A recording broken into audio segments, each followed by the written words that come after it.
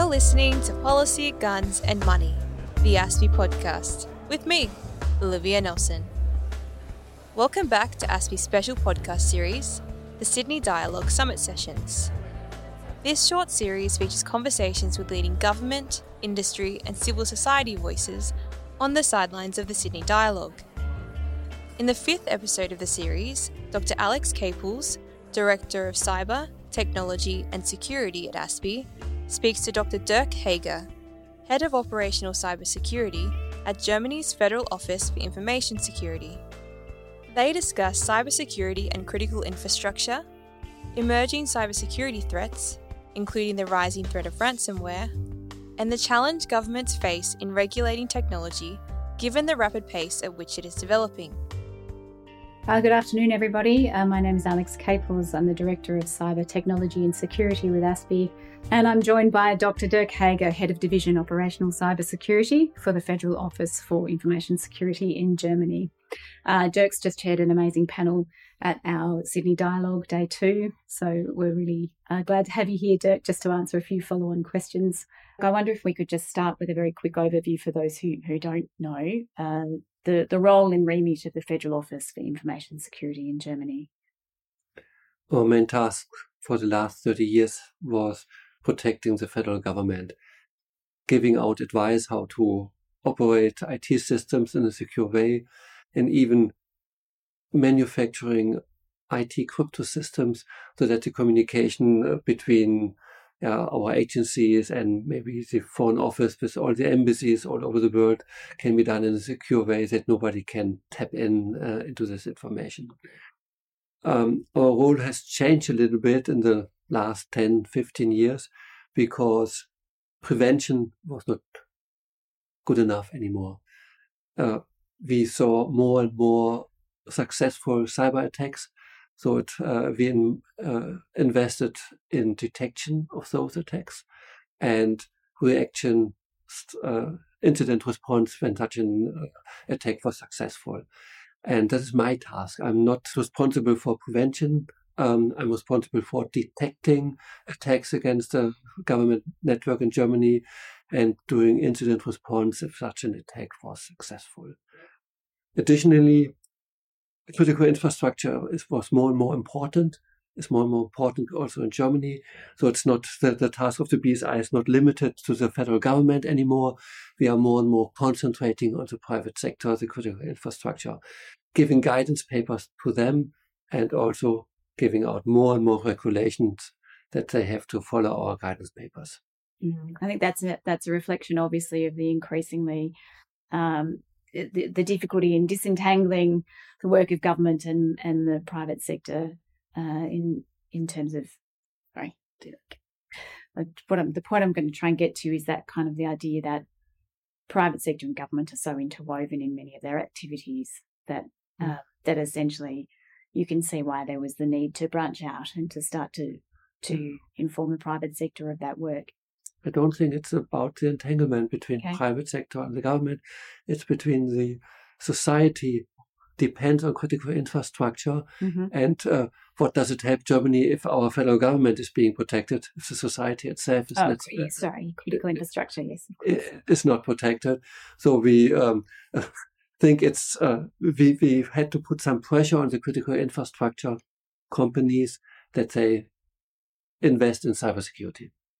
Sure. I think that does reflect the journey that Australia's been on, and certainly a number of countries around the world have been on in perhaps the last 10 to 15 years. But also, may I say, before we go into the other questions, how fantastic it is to have somebody who's really looking at this from a very operational point of view, which I think is a fresh kind of set of insights. What, from your point of view, obviously you're operating in a German context and in an EU context as well. What are the main and emerging cybersecurity threats that you're observing at the moment in Germany and the EU? It's not only about emerging cybersecurity threats. The main threat we have right now is cybercrime and ransomware, and it's not emerging, it's increasing, but it started more than 10 years ago, but it's getting better, worse and worse. The criminals are increasing their skills, and even on the protection side, we are getting better, but the bad guys are getting better, faster. It's so often the way. Is that, to your mind, when you're talking about cybercrime and ransomware, do you have a sense of whether that's state-based actors or whether that's malicious criminals or a combination of the two? Attribution being very difficult in this space, I know. Yeah, but they are mainly simply criminals. They are operating from East Europe, maybe in quite a safe harbor. The prosecution in Russia for those criminals isn't really high because normally they don't attack companies in Russia. They attack companies in the Western world. So it's free go for them. If you look at the other direction, due to the war in the Ukraine, we have activists attacking Russia. And we might complain about Russia not going against those cybercrime people. The Western world is not going against those activists attacking Russia. So it's another point of view. And this is something which is, maybe you can say it's an emerging threat, because today those activists are attacking Russia because they are the bad ones in the moment. But maybe in a few weeks or a few years, another country is being the bad guy. Maybe as Israel with the Palestinians is being classified as a bad guy and being attacked. So this is something which I don't really like in the moment, that Ukraine is using the hackers all over the world for attacking Russia, and they are organizing it.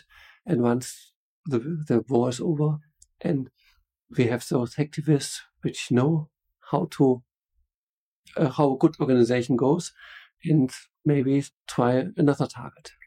That's certainly an interesting point around the need for regulation in the space, but also about how we apply that regulation and making sure that there's a kind of short-term and longer-term view around that. I think no one would deny that Ukraine has found that kind of ability to almost crowdsource activists and cyber activity to work very much in its favour. It's certainly been a really not necessarily a deciding factor, but certainly a key factor in the conflict. But you do make a good point about needing to sort of think about how we future-proof the way forward there. So if I can move a little bit into some of the legislation around the EU, of which much, I think, the EU famed for having a raft of legislation and regulation. The European Commission's just proposed a new Cyber Resilience Act that was late last year that sets out cybersecurity-related requirements for products with digital elements, quote unquote. Although that CRA is not yet in force, it is likely, I think, to be passed. So very interested to hear from somebody who's having to grapple with that at the coalface, what that would change for manufacturers and developers and distributors. Well, the legislation we have in Europe or in Germany about cybersecurity is aimed at the user of IT systems. So critical infrastructures using IT, or let's say banks or even government agencies, they are all using IT. And all our guidance paper and legislation is about how to use these IT systems in a secure way. And honestly, we are struggling. It does not really work. And the Cyber Resilience Act is something which lay the burden also on the manufacturers of software. It's, they give out software with a lot of security vulnerabilities in it, and fix it via patches. And but you can go in Germany to a supermarket and buy a new smartphone, and you are not informed about how long do you get patches for this smartphone. And this will change in the future, that when you buy something, you can make an informed decision between, do I get patches for 2 years or 5 years or even 10 years? And when you look, that's the private sector, the citizens in Europe. But if you are operating a critical infrastructure, then even this is not enough. Your plants have to produce maybe 15 or 20 years or even 30 years. And there must be a way to ensure that you still got updates for your vital IT systems in the future. And I hope that this Cyber Resilience Act will change this, will help the operators of those essential services to be more secure in the future. Excellent, thank you. So essentially that will take responsibility back through both the supply chain to manufacturer level, purely for the sectors and the entities that are operating in critical infrastructure. That's right? The Cyber Resilience Act is aimed at to protect the consumer of IT systems. And it doesn't really matter if it's a private consumer or if it's a critical infrastructure who is using these IT systems. Excellent. Thank you. That's an interesting take. It will be interesting to see how manufacturers respond to that, particularly with the degree of, how quickly technology moves. It will be interesting to see whether or not you look at then at built-in obsolescence over a very short period of time, and new mobile phones, for example, coming out every couple of years rather than hanging onto a mobile phone and patching it. So it'll be just interesting to see how the market adapts to those kinds of requirements on the Cyber Resilience Act if it passes. There are problems with it already known. So if you buy something new, I think it's totally easy and correct that companies have to follow the Cyber Resilience Act. But if you have an old system running, how to update it? If you update only parts of it, do you also have to update all the rest of it? So that's it's getting complicated. If it's something new, no problem. But if patching old systems or upgrading old systems, this is not so easy. And I don't know what they will put into legislation, but they have to tackle this task too. Yeah, the question of legacy or grandfathering perhaps as a means of kind of giving you a firm cut-off date and giving manufacturers some certainty about just how far they need to go and for how long or how far back they need to go. If I can move you, we talked about critical infrastructure just as part of that Cyber Resilience Act there. Dirk, the German government at the moment, just in the last couple of days, has announced that it's conducting a general review of telecom tech suppliers at the moment, and that review considers all of the critical components of the country's mobile phone networks, including, although it is country agnostic, it does include components provided by Huawei and ZTE. I think Australia, as with a range of other countries, has had an ongoing conversation about how to balance its relationship with a key economic partner against potential security risks. I'm just interested to understand where that conversation is in Germany at the moment, given that this is an immediate review that you're needing to address. Probably you'll have to go home from here and have to think about how to address this. Germany did have a different approach to 5G than most other nations. Here in Australia, you had a ban for this Chinese hardware stuff. In the discussion in Germany, and it was even led by the agency I'm working for, is quite convinced that confidentiality is not really an issue of the vendor you are using for building up a 5G network, because you can have end-to-end encryption in Germany quite easily. And even those software on smartphones like WhatsApp, they are all using end-to-end encryption. So you don't really have to care who's the vendor for your backbone for 5G. But this has changed a little bit due to the war in the Ukraine, and also due to COVID-19, I think. The supply chain and so availability was getting more and more important. And the argument that nobody can spy into your conversation, I think that's valid, but it's not enough. You also have to consider this availability issue. And let's say 2 or 3 years ago, what can China get out of a kill switch in a telecom infrastructure? The kill switch means that they can send a packet to the, let's say, German network, and also the hardware which sees this packet simply stops working. And being quite sure that this is an unrealistic assumption that a nation state would do it, because what can they gain from it? But due to the war, Russia against Ukraine, it's not, some decisions from leaders are not really logical. And which German politicians would take the risk that to depend on illogical decisions from other nation states? So I think that's why we are reconsidering, was it really a good idea to ignore this problem, this skill switch? I don't think it's implemented in it, but not today, but maybe in the future or with an update. So it's, we think about this decision right now.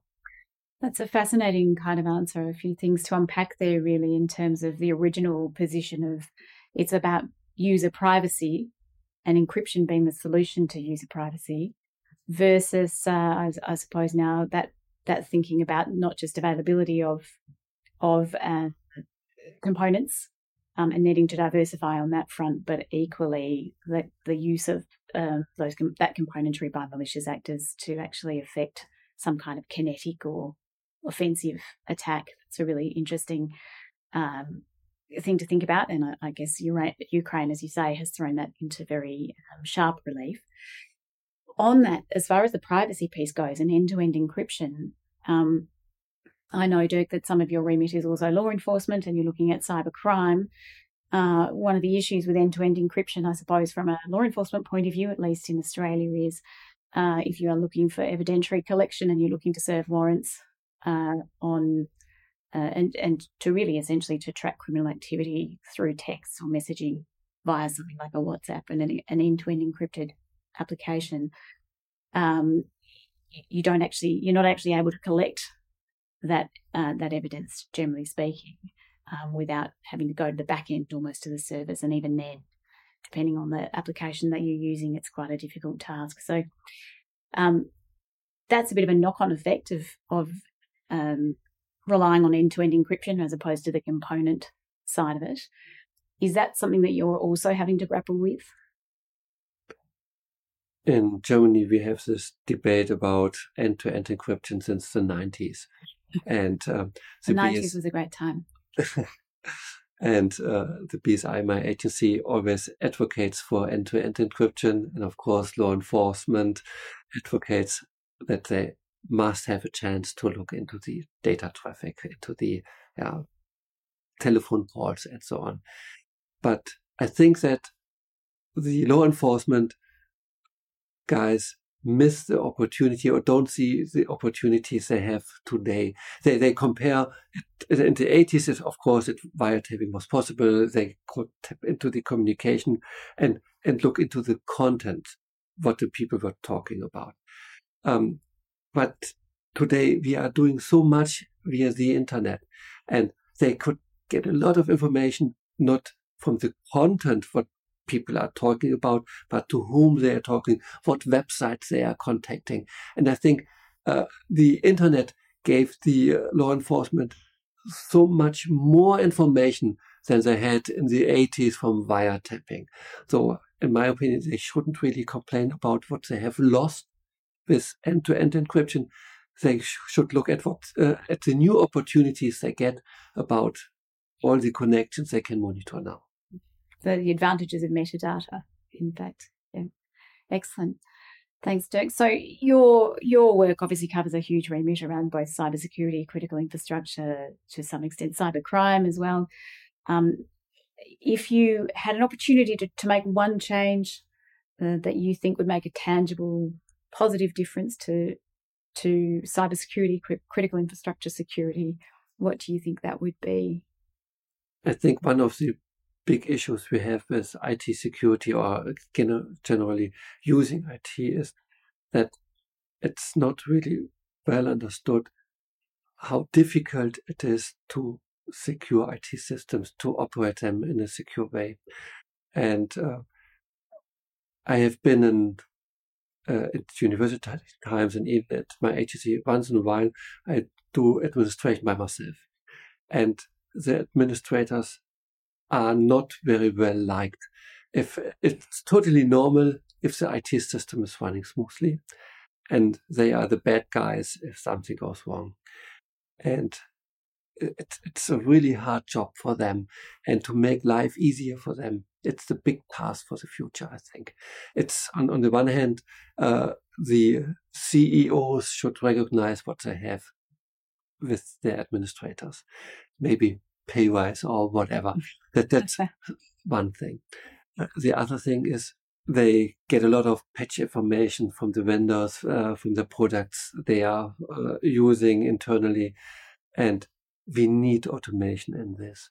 In the moment, different vendors are using different standards to give out the security advisories, and a lot of time is being spent reading papers. And does it affect me, this patch? Do I have to implement it? And we need a common standard for security advisors, machine readable, to make the life of the administrators easier. I think that's, I really would like to see, so that they can more concentrate on operating stuff, making them secure, than reading nonsense, more or less. Thanks, Dirk. That's a fairly, I guess, a plea really to invest both in cybersecurity administration, but also for manufacturers to invest in appropriate, at the code level and at the manufacturing level, in a common standard and in automation. Thank you so much, Dirk. I really appreciate that. I realise that you've also sacrificed your lunch whilst sitting here to do the podcast with me. So greatly appreciate both the time that you've spent chairing the very excellent panel earlier today, as well as the time that you've spent with us today. I'm sure listeners will have a really be really pleased to hear some insights from the EU and from people who are doing it slightly differently. It's always great to have that kind of diversity of opinion, which is why we hold the Sydney Dialogue in the first place. So thanks so much, Dirk. Really appreciate your time. Yeah, you're welcome. Thank you. That's all we have time for today on Policy, Guns and Money. We'll be back with another episode soon. Thanks for listening.